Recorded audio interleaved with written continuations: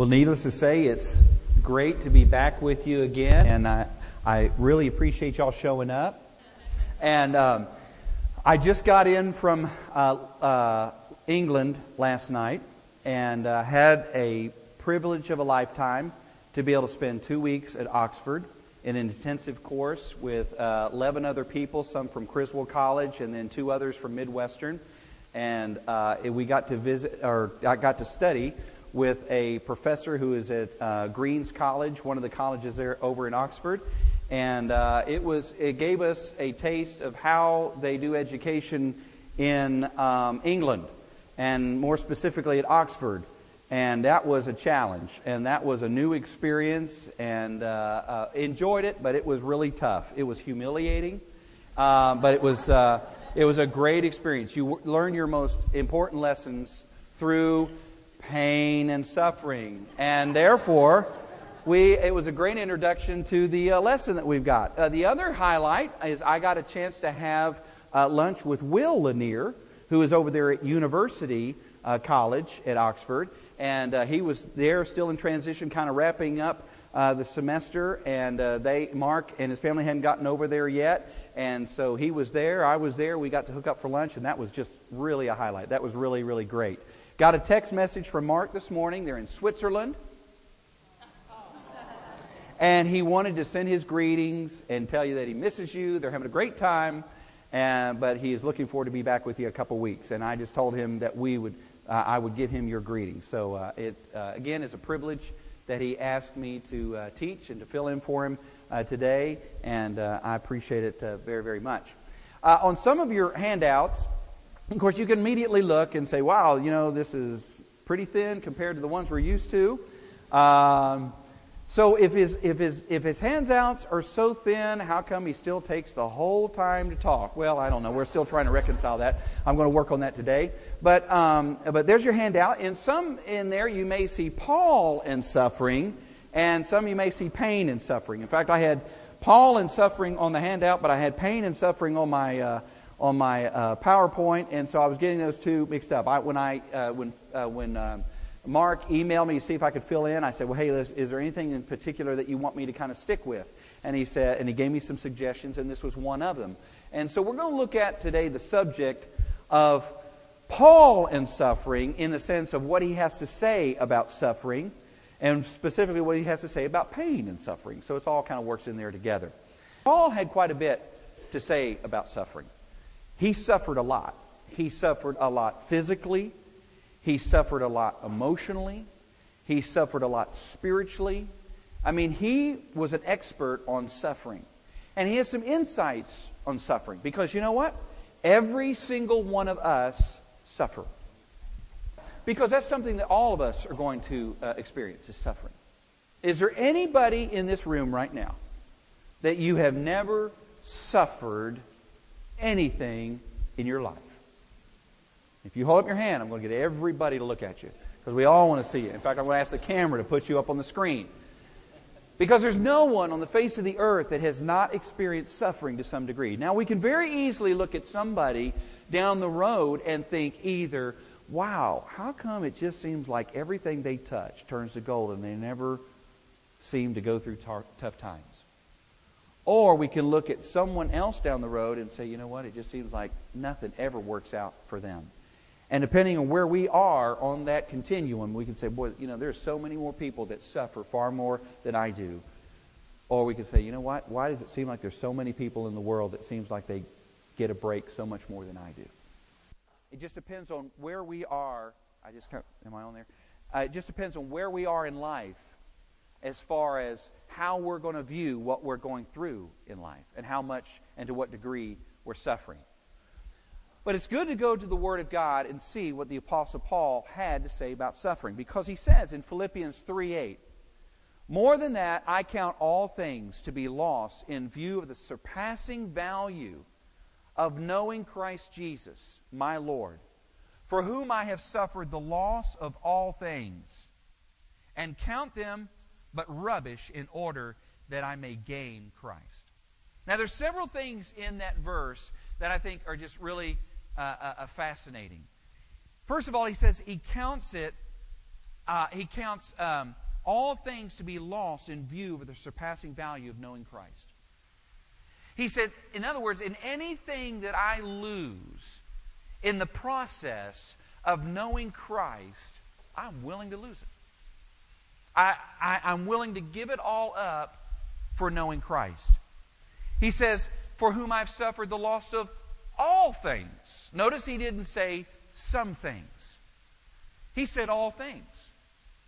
I mean, we could very easily, if we were the combative type, if we could have Paul, we could have a conversation with him. We say, all things? And that kind of overstating it a little bit. You've lost all things. And Paul could honestly say, I've lost my reputation, because he was a Hebrew of Hebrews and studied under Gamaliel, well-educated, had a great pedigree, had probably a great future in the leadership within Judaism. He lost all that. That all left him. He lost the trust of some people. In fact, remember when he first came to Christ, even the Christians said, I don't trust this guy. I don't know. He'd lost his money. I think he really lost his health. I mean, when we see a little bit later on about everything he went through, when he describes it in one of his epistles, the man must have looked a wreck to see Paul with everything he went through. But more than that, I count all things in loss of the view of surpassing value of knowing Christ Jesus, my Lord, for whom I've suffered the loss of all things, and count them but rubbish, in order that I may gain Christ. If I can have stuff, or I can have Christ, I'll give up the stuff every time. Every time. Now, you remember last time I shared with you about how God has a way of moving us and speaking to us in circumstances to be able to tell someone about Christ. Well, I'm a slow learner. And so when I was coming back from England, pretty intense 2 weeks, a lot of papers to write. My papers were literally shredded by the professor. You always know that it's not going to be good when he says, especially he's Scottish. He's from Scotland. And he says, the good things I'm not going to point out to you, but all of the bad things I'm going to make note of. You know it's going to be a long day. And he really kept his word. And I came out and said, man, I thought I was a pretty good writer, but man, and so, through that, a lot of reading, a lot of research, pretty intense. Everybody was on edge, until that last paper was handed in.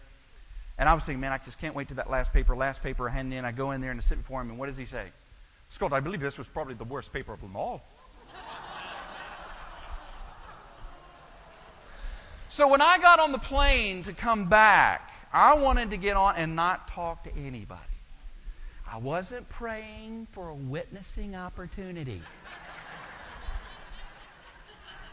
I wasn't like Paul, I count all things as loss, that I may gain you and make you known to some unfortunate soul. I wasn't praying that. I was thinking about getting on there and get on that plane and putting on my headphones and getting my own little world and reading a little bit, praying maybe it'd be an empty seat next to me, get in there. I wanted my space. I wanted my time. I wanted to be, just kind of to myself. I wanted to defrag, some. So I get on the plane, and of course you know that you're there, and I didn't get my first request. A guy comes sitting in. He was like the last one on too, and I was thinking, boy, hey, it's going to be a good day, going to be a good day. And then boom, he comes in, sits beside me and all. And he was a big fellow at that. Anyway, then I'm sitting there. And of course, then I'm waiting for him to get all the announcements out of the way. Yeah, I know how to put on the life jacket. Yeah, I know what to do. Of course, if heaven forbid that ever happened, because I would forget every single thing I'd ever seen on a flight. But I'm sitting there waiting, and they get past that because I wanted them to start rolling the thing so I could start looking at what movies might be able to watch. So anyways, the time comes, we're up in the air, we're going on, I take out my headphones, I'm getting ready, and I'm looking, and I picked out the movie. Yeah, it's a pretty clean movie. I think I can watch that one. Okay, and I plug my headset in, and it doesn't work. The only stinking jack on the entire plane that doesn't work, and I got it. And I'm thinking, what am I going to do for 9 hours? And it was like that little voice said, Do you want me to suggest some things? I could suggest some things. Maybe read the Bible. How about that? Maybe go over your lesson so you know what you're going to be saying tomorrow. Maybe work a little bit more on the PowerPoint, Or maybe even get to know the man next to you. So, I got to know the man next to me and always have an advantage. And I guess the one advantage we have as preachers is that whenever we say, well, what do you do? And we can pour a lot of attention into what they do, knowing that sooner or later they're going to ask us what we do. And we go, well, you know what? It just so happens. And, of course, I shared. And what I found was that people are very comfortable talking about pastors and churches and even God. When we asked me what I did, and I went over there, and I said, well, it's out of Acts 17, and I was talking about what I'm working on, and what, and I basically started kind of telling them what was in Acts 17. But then when I got to the part about the resurrection, and more specifically Jesus, it was like, I said, it's like I poured fire ants down his pants or something. It's just like he started getting all nervous, and I can see that he's wanting to change the subject to get away from that so he could put his headphones on and pretend I'm not there. It's something about Jesus that makes people very uncomfortable. Last hour, I had a chance to be with the college students, and we talked on the passage in Luke when Jesus said, I did not come to bring peace, but there would be trouble. There would not be peace. There would be people warring against one another because of my name's sake. But here Paul says he was willing to give it all up for Jesus. And the way he lived his life was he was absolutely day in, day out passionate about telling someone about the grace and mercy that he had received. But someone else that knew something about suffering, C.S. Lewis, lived from 1898 to 1963. And one of the exciting things that we got to do is we got to go to the college. Magdalen, it's spelled Magdalene, but it's Magdalen. They say it Magdalen. And that's where he taught for 29 years. He was a professor of classical literature. He was an atheist for about half of his life. And it was through the witness of J.R.R. Tolkien, who wrote the Lord of the Rings, the trilogy, and so forth, that it was his consistent witness to Lewis that eventually Lewis gave his life to Christ. He was about early 30s and came to Christ. And then became known as a great Christian writer, philosopher, theologian, apologist for the Christian faith in his writings. Of course, wrote Narnia and had the biblical truths that he wanted to be able to convey. In Narnia, it was really exciting to go to the Eagle and Child, which was the restaurant where J.R.R. Tolkien and C.S. Lewis would go, and they would sit with their band of friends, and they would talk about what they were writing and what they were reading. And there's this little room there where they had the pictures up on the wall. We got to go eat there, and we were looking up at the pictures. Right, that's where they used to sit, and that was pretty exciting. But in 1940, in the midst of the World War, they asked C.S. Lewis to write a book on pain and suffering, or the problem of pain. Because, they were experiencing it, the problem of pain. I mean, they had the constant threat of bombings from the Nazis and oppressive. And here they are on this island, and there's nowhere to run. And it could seem like they're about to be overrun. And they were suffering. And families were in turmoil. If you remember the Chronicles of Narnia at the beginning, when the children are being put on the train to be sent off to family members or to others, get them out of the city because the city's going to be bombed, and they want them to be saved. So it was thrilling to go and see the place where he taught, and there's the inside. I mean, everything in there is so beautiful. I mean, it's amazing to put your hand on a wall that is older than your country. I mean, these colleges were started in the 1200s, and they're still standing.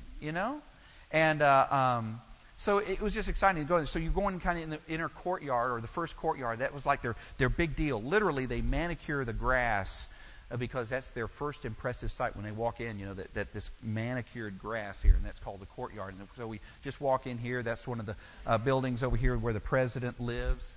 There we go, I think, right there. No, it doesn't work. Okay, but the president lives up there in one of those on the second floor. And his office is up there. There's the chapel. How about that chapel?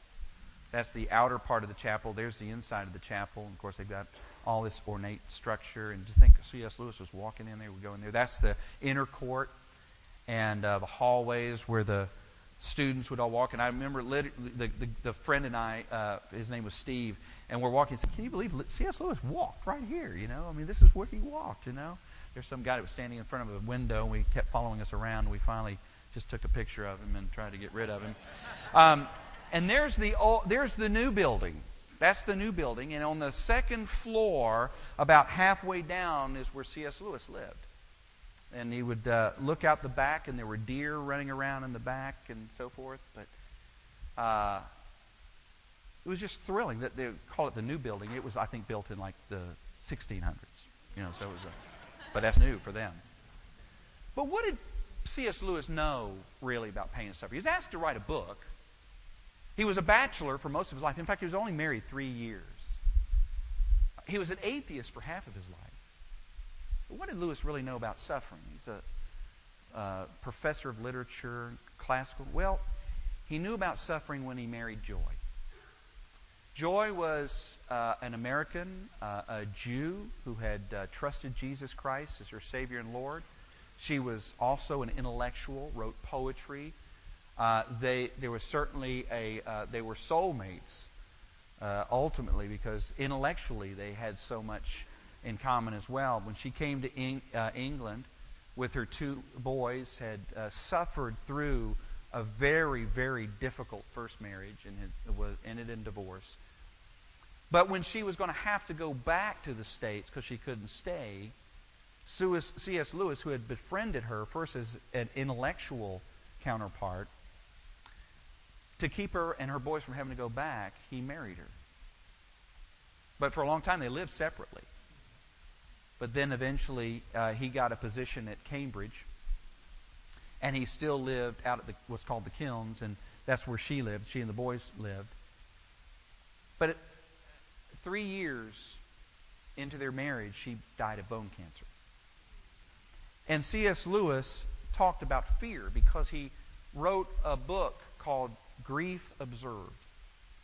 And it's just a little thin book. And it was basically, he wrote it under a pseudonym, not even his own name, and didn't even use Joy's name. He used H, which was her first name, to represent Joy. But he talks and chronicles his suffering and the pain of the grief that he was experiencing.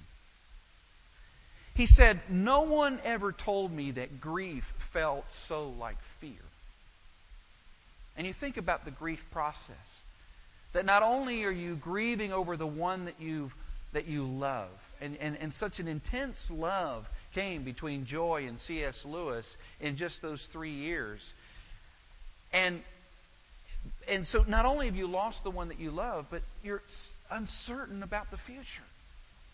You know, when his life seemed to take this major turn when he was in his 30s, and then another major turn when he'd been single most of his life. He gets married in his 50s, and then he's only with her for 3 years, and he loses her. It brought fear and confusion. The Apostle Paul talked about fear. Because when we talk about pain and suffering, fear is one of the things that we experience and that we suffer from and we agonize over. He said, "And when I came to you, brethren, I did not come with superiority of speech or of wisdom, proclaiming to you the testimony of God. For I determined to know nothing among you except Jesus Christ and Him crucified. And I was with you in weakness and in fear and in much trembling." Now, the Apostle Paul, this is the guy who said, "Greater is He that's within you than he is in the world." And also said, "I can do all things through Christ who strengthens me." This is Paul saying this. And yet he's talking about coming to a bunch of worldly Corinthians saying that he came in fear and in trembling. Now, we don't know exactly what brought that about. We don't know if maybe he was ill or, he was still suffering from some physical problems, and he was just not healthy, and so therefore he's coming, he's trembling, he's shaking. But he specifically says fear. And what was he afraid of? Why was he fearful? This is the man who could take on the world, and many times did. But he talked about fear and trembling. Lewis again said, part of every misery is, so to speak, the misery's shadow or reflection. The fact that you don't merely suffer, but you have to keep on thinking about the fact that you suffer. Is it any wonder why C.S. Lewis was just so appreciated? I mean, he can say so much in so few words.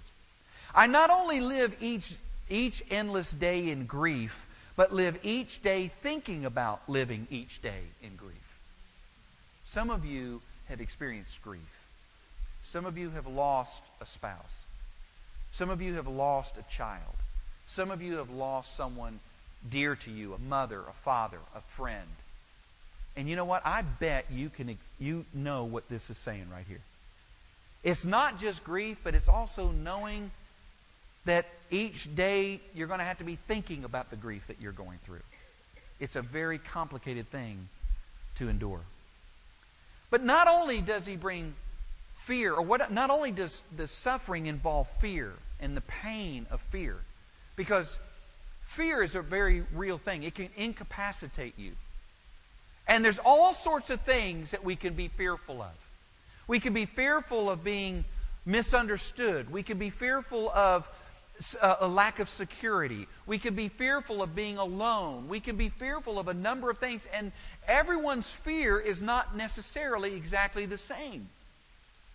And so it's not good for us to ever put down somebody else's fear. Oh, you shouldn't be afraid of that.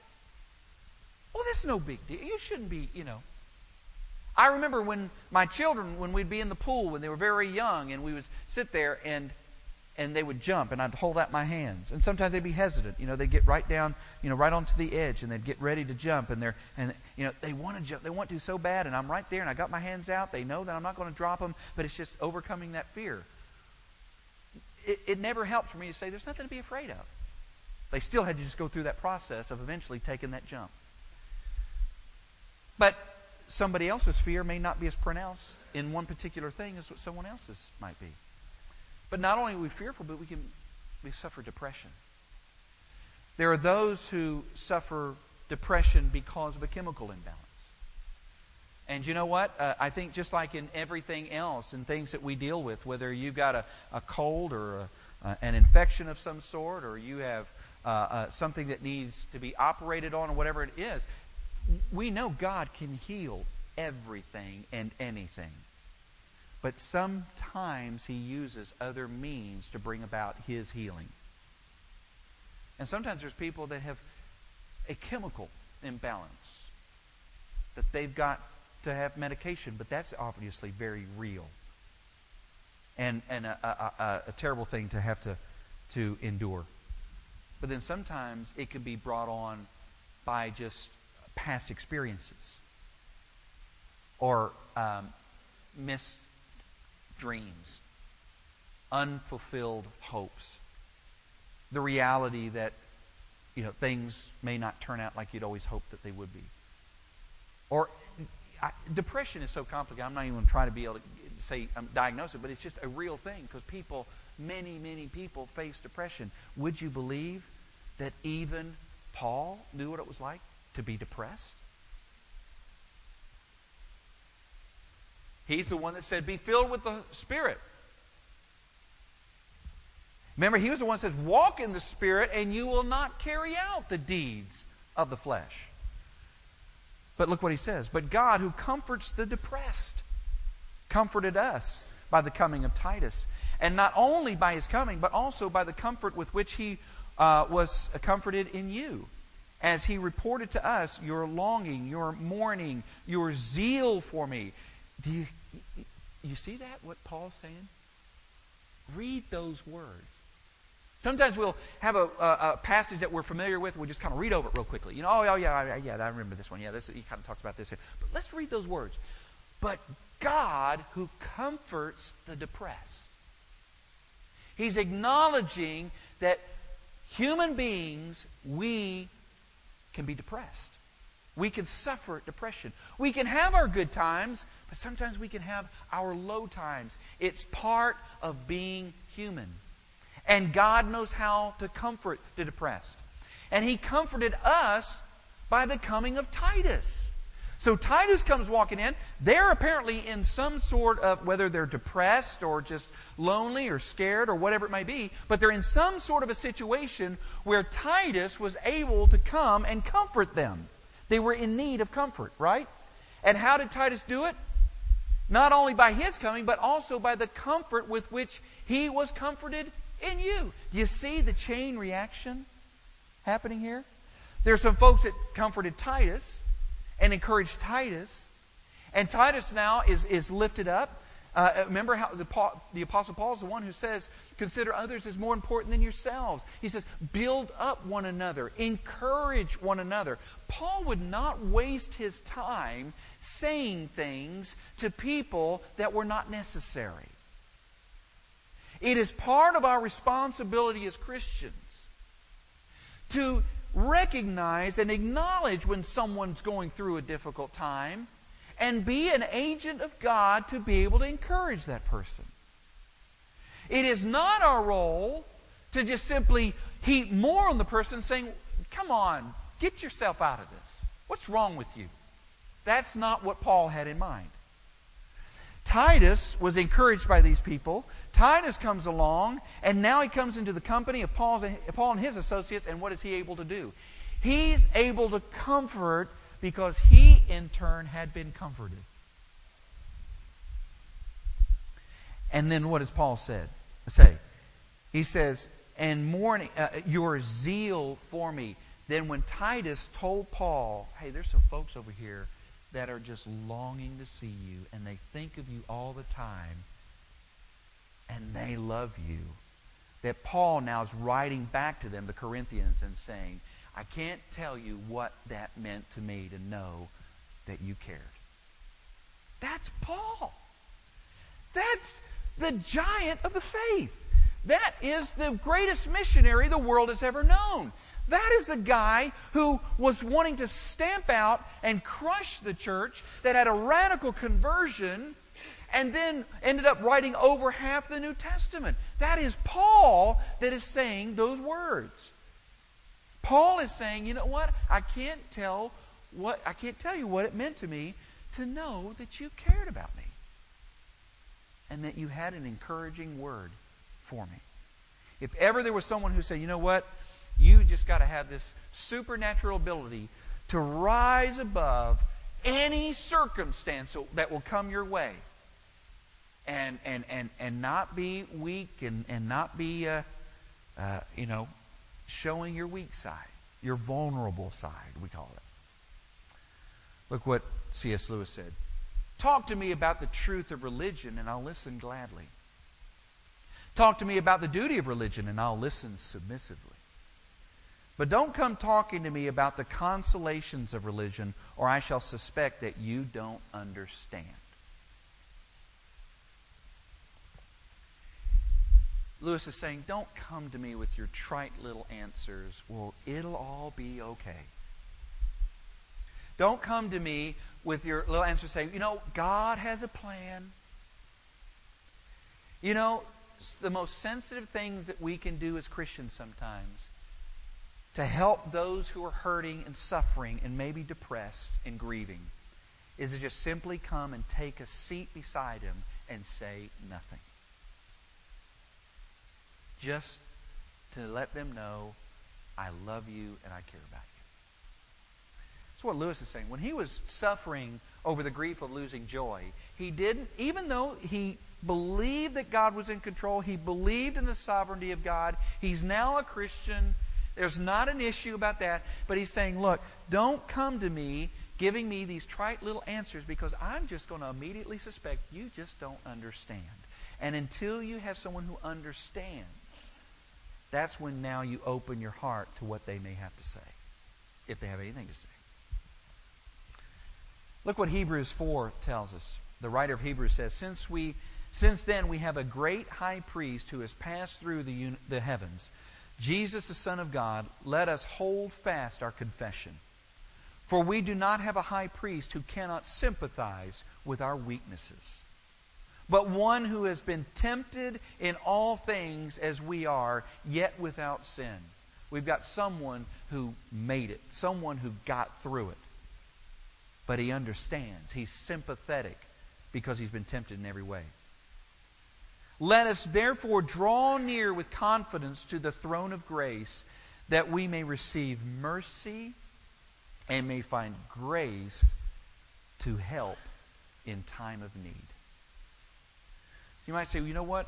I know you're talking a lot about, what suffering brings, fear, depression, and so forth. But what do we do about it? Right there is what the Bible tells us to do. Draw near to Him. Isn't it interesting, too, that the Word of God also says that draw near to God and He will draw near to you. There's something in that process of saying, God, I just need you. God, I just need to be close to you. I need your help. And God is faithful to draw near. But you know what? Even Lewis was talking about the fact that there were times when he felt like he was knocking on heaven's door and there was no answer. Do you remember when Jesus was in the Garden of Gethsemane? Do you remember what Jesus prayed? Father, if there's any other way, remove this cup from me. And then He immediately said, but not my will, but yours be done. Do you remember when He was on the cross? And He said, why hast thou forsaken me? Can you imagine the Savior, the Son of God, saying in two instances, Father, if there's another way to accomplish your will, your perfect will, please remove this cup from me. And then another time when He's in the midst of the most incredible suffering and pain on the cross, He says, why do I feel like you've left? Why do I feel like you're not even listening? Why? That's the Son of God expressing real human emotions there. Go back to what the Word of God says when He says, draw near to God and He will draw near to you. What that is saying is that if you feel that you are a big enough person, you know what, I can handle this on my own, you know what God will do? Thank you. You said it better. Yeah. He'll let you. Okay? But if you draw near to Him in humility, acknowledging your needs, your frailty, your humanity, your pain, your suffering, your agony, it says He will draw near to you. With the cause of Christ, with the cause of Paul, sometimes in the sufferings that we endure, it is a matter of learning what it means to trust the Lord even when you cannot see the answer right away. You cannot see the relief coming right away. That it is building within us even more trust in Him for future times and future things that we might have to go through. But He has said that we may find grace to help in time of need and His mercy. What about physical suffering? I misspelled that, didn't I? Okay, let's go right on. Didn't you see it? Okay. 2 Corinthians 11. I was going to say, what's wrong with that? I know what some of you are saying. Yeah. I can see why your papers were ripped up. Yeah. You just told on yourself. Physio? What's physio? Or physio. Pizio, whatever. Yeah, that's it. Are they servants of Christ? This is Paul speaking. Are they servants of Christ? I speak as if insane. Now, why would he say that? Because when you read what he's about to say, it's almost like you're saying, well, Paul, why are you laying out all your qualifications here? Okay, well, are you bragging about what you went through? You know, sometimes we have little tolerance for a person that wants to be able to defend themselves to you, right? But Paul's doing that. He says, are they servants of Christ? I speak as if insane. I more so. In far more labors, in far more imprisonments, beaten times without number, often in danger of death. 5 times I received from the Jews 39 lashes. Now, can we just camp out on that for just a second? 5 times he was beaten with 39 lashes. You know, there is no amount of scar diminishing cream that's going to help you after you've been through that. I mean, I can't even imagine what his body looked like, even when it healed from that, supposedly. I can't imagine what he looked like. 39 times. 3 times I was beaten with rods. Now, I don't exactly know what he was thinking right there, because he just said he'd been beaten without number, but then he told us how many times, but I guess he's remembering. Once I was stoned. 3 times I was shipwrecked. A night and a day I've spent in the deep. I've been on frequent journeys and dangers from rivers, dangers from robbers, dangers from my countrymen, dangers from the Gentiles, dangers in the city, dangers in the wilderness, dangers on the sea, dangers among false brethren. I've been in labor and hardship, through many sleepless nights, and hunger and thirst, often without food and cold and exposure. Apart from such external things, there is the daily pressure upon me of concern for all the churches. I can't imagine that much suffering. And then on top of that, he's got the emotional suffering, because he loves the churches and cares for the churches so much. And he knows what they are capable of. He knows that there is an enemy out there that goes about like a roaring lion, looking for those that he might devour.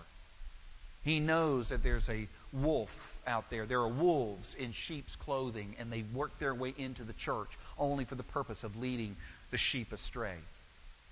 So he's concerned about the churches, but he's been through all of this torment, all of this torture.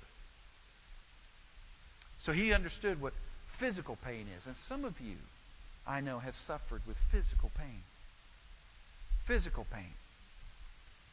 Either arthritis or some chronic pain that you just cannot get rid of. And the only thing that sometimes brings you comfort is knowing that one other person went through it. In fact, the Apostle Paul, when he prayed for it to be removed, and God said, my grace is sufficient. That my grace and mercy will get you through even this. But what about loneliness and betrayal? Have you ever experienced something in your life sometimes where it's kind of like this picture here? You feel totally alone, but there's blue skies all around you. You feel so alone and isolated, but it just seems like the world is just going on without you. Paul understood what that was like. Everybody in this room knows what it's like to have someone fail you. Someone maybe close to you, maybe once a friend, maybe still a friend, because you found it in your heart to forgive the person. But everybody knows what it's like to have someone fail you and betray you. The Apostle Paul knew what that was like. In 2 Timothy 4, he said, make every effort to come to me soon, for Demas, having loved this present world, has deserted me and gone to Thessalonica. Crescens has gone to Galatia, Titus to Dalmatia. Only Luke is with me. Pick up Mark. You remember who Mark was? Mark went with Barnabas because Paul and Barnabas had a dispute over Mark, because Mark had kind of bailed on him on the first one, on the first missionary journey. Paul didn't want to take Mark. Barnabas said, I think we need to give the guy a second chance. Paul says, you can, I'm not. And they went their separate ways, and there was a breach in the relationship. But somewhere along the way, that relationship had been restored and had been brought back together. What did he say? Pick up Mark and bring him with you, for he is useful to me for service. Isn't that great? But Tychicus I have sent to Ephesus. When you come, bring the cloak which I left in Troas with Carpus, and the books, especially the parchments. Why would he want the parchments? Why would he want the books and the parchments? To continue to study the Word of God, because that's what transforms the soul. And he was in need, even as an apostle, even as one that God used to write the Bible. He still needed God's Word to be able to reassure him and to encourage him. He says, Alexander the coppersmith did me much harm. The Lord will repay him according to his deeds. Be on guard against him yourself, for he vigorously opposed our teaching. At my first offense, no one supported me, but all deserted me. May it not be counted against them. Look at that. He found forgiveness in his heart. Sounds a lot like the words of Jesus when he said, Father, forgive them. They know not what they do. Sounds also like the words of Stephen when he said, Father, forgive them. They know not what they do. But the Lord stood with me and strengthened me, in order that through me the proclamation might be fully accomplished, and that all the Gentiles might hear, and I was delivered out of the lion's mouth. because he experienced forgiveness. He experienced the forgiveness of God when he was saved. He experienced what forgiveness was like to forgive someone else who had betrayed him and let him down. And a lot of the pain... Did I misspell something? What? The problem is I don't even see what was wrong with that one, so I'm really tired. Okay. But forgiveness. Thank you. Please forgive me. This is important because this is actually part of the recovering from pain and suffering. There's a lot of people, Christians and otherwise, who are suffering a lot in their lives because they have not forgiven. They're holding on to an offense. They're holding on to a betrayal. They're holding on to a disappointment. They're holding on to somehow when someone has let them down or disappointed them or sinned against them, and they won't let it go. In Colossians 3, Paul says, "But now you also put them all aside. Anger, wrath, malice, slander, and abusive speech from your mouth. Do not lie to one another, since you laid aside the old self with its evil practices, and have put on the new self, who is being renewed to a true knowledge according to the image of the one who created him." You have to put aside the anger, the wrath, the malice that sometimes we can hold on to, and it incubates in our hearts. And all it does is grow roots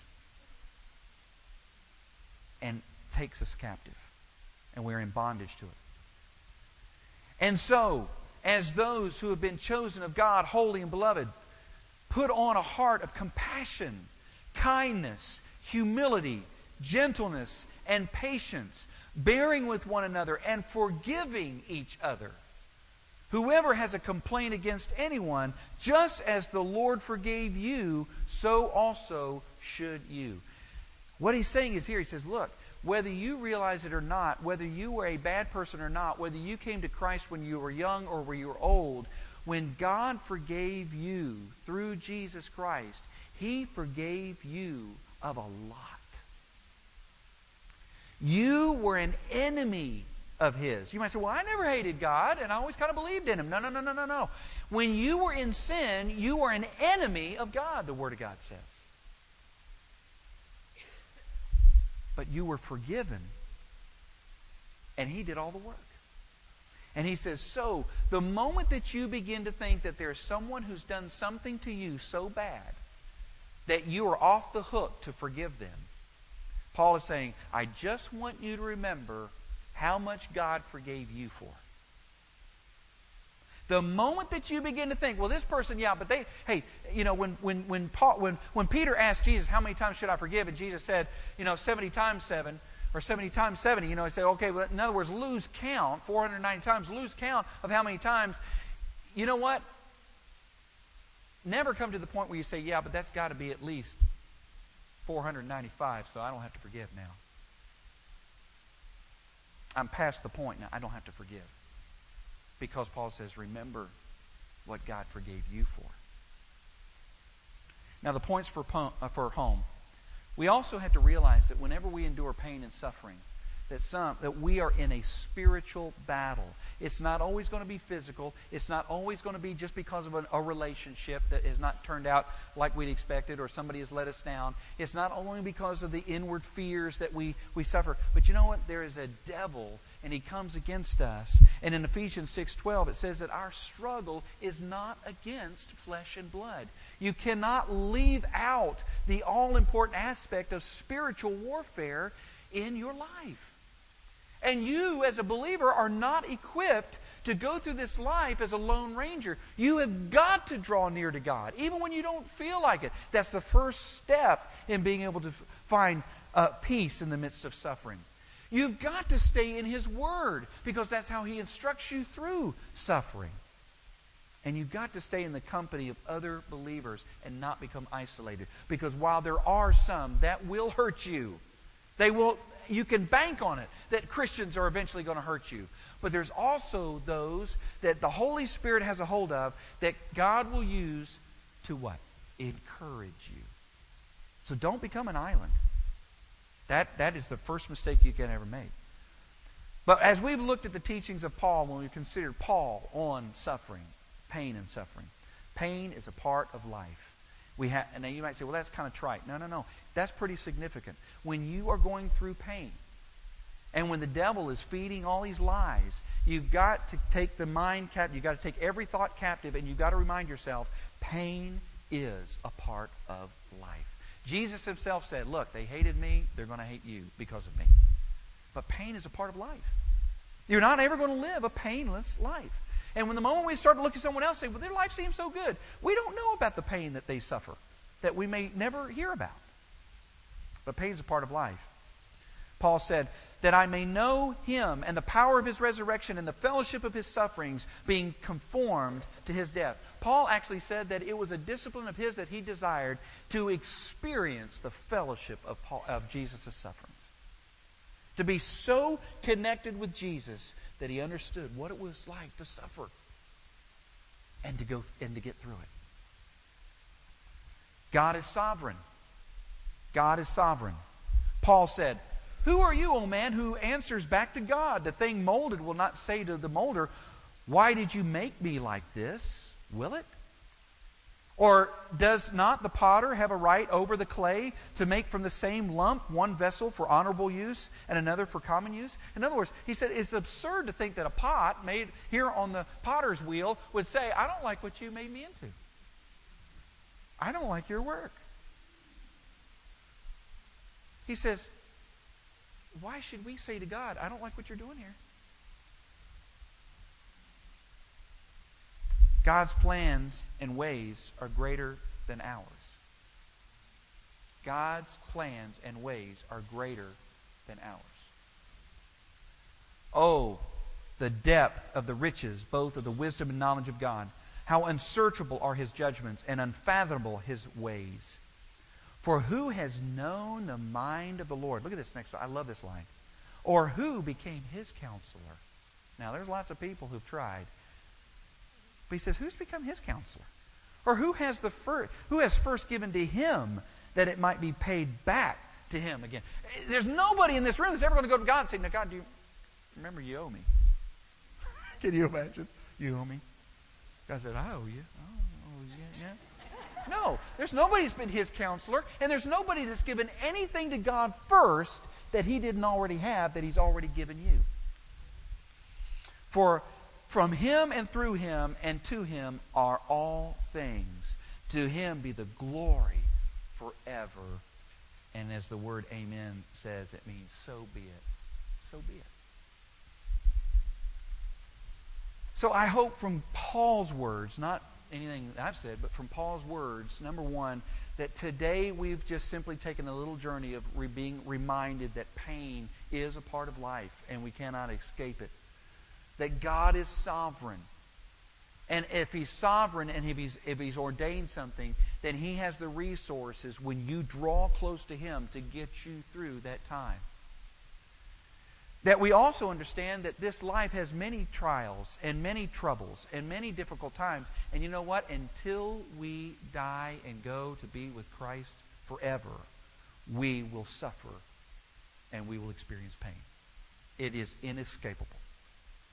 But we can have the courage and the mercy and the grace to get through it. And finally, being reminded from Paul that when you consider what God is accomplishing and how he's allowed us to be a part, however many years we live on this planet Earth, that his ways are unsearchable. And it's from him and through him and to him everything belongs. I think when we remind ourselves of that, then we will be able to say, like Paul, for me to live is Christ, and to die is gain. Let's pray. Father, thank you for your word. Thank you for Paul. Thank you for reminding us today about a reality of life. Thank you, Lord, for also reminding us that when we go through trials and when we go through suffering, it always has a purpose. It's never escaped your attention. And you will give us the grace and the mercy to get through it if we draw near to you. Holy Spirit, I pray that you will enable us to endure trials and pain in this life in a way that not only ultimately brings peace in our own hearts, but ultimately brings glory to you. Because you're worth it, Lord. And we praise you and thank you. In Jesus' name, amen. Hope you have a great week. Thank y'all.